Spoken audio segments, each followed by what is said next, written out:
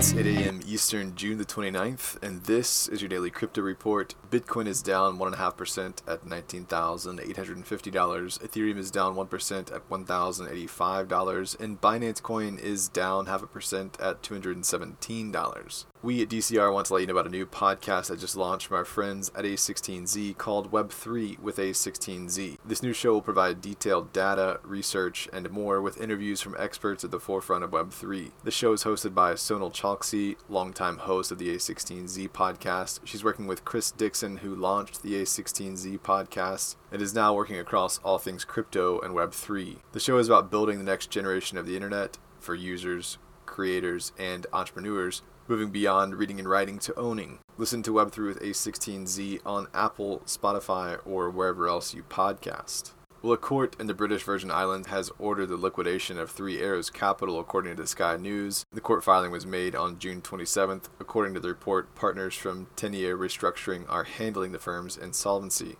Customs officers in Argentina have seized $21 million in crypto mining equipment in the form of over 2,000 Watts miners. The seizure occurred amid a shortage of foreign reserves on the balance sheet of the Argentine Central Bank. Apparently, the miners were seized because they were improperly valued. Mining CEO and CFO of Compass Mining have resigned while the company says they're facing multiple setbacks and disappointments. Compass has appointed Chief Technology Officer Paul Gosker and Chief Mining Officer Thomas Heller as interim co-presidents and CEOs. In a statement, Compass said, "Through this restructuring, the company is wholly focused on regaining the goodwill of our stakeholders and the community." Well, a storm in Montana took out 75% of Marathon's active crypto miners. The damages are expected to keep the 30,000 miners offline until the power infrastructure can be repaired. Marathon said reduced capacity may come back online as early as next week.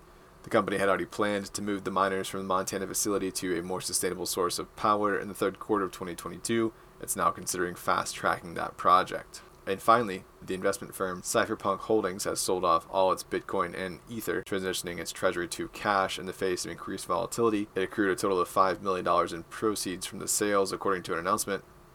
In a statement, CEO Jeff Gao said, "We believe that the most prudent approach is to sit on the sidelines as we wait for the volatility and illiquidity contagion to come to its logical conclusion," noting that the firm is retaining its long-term bullish outlook on crypto. Well, that's all for us today. Visit us at dailycryptoreport.io for sources and links, and listen to us everywhere else you podcast under Daily Crypto Report.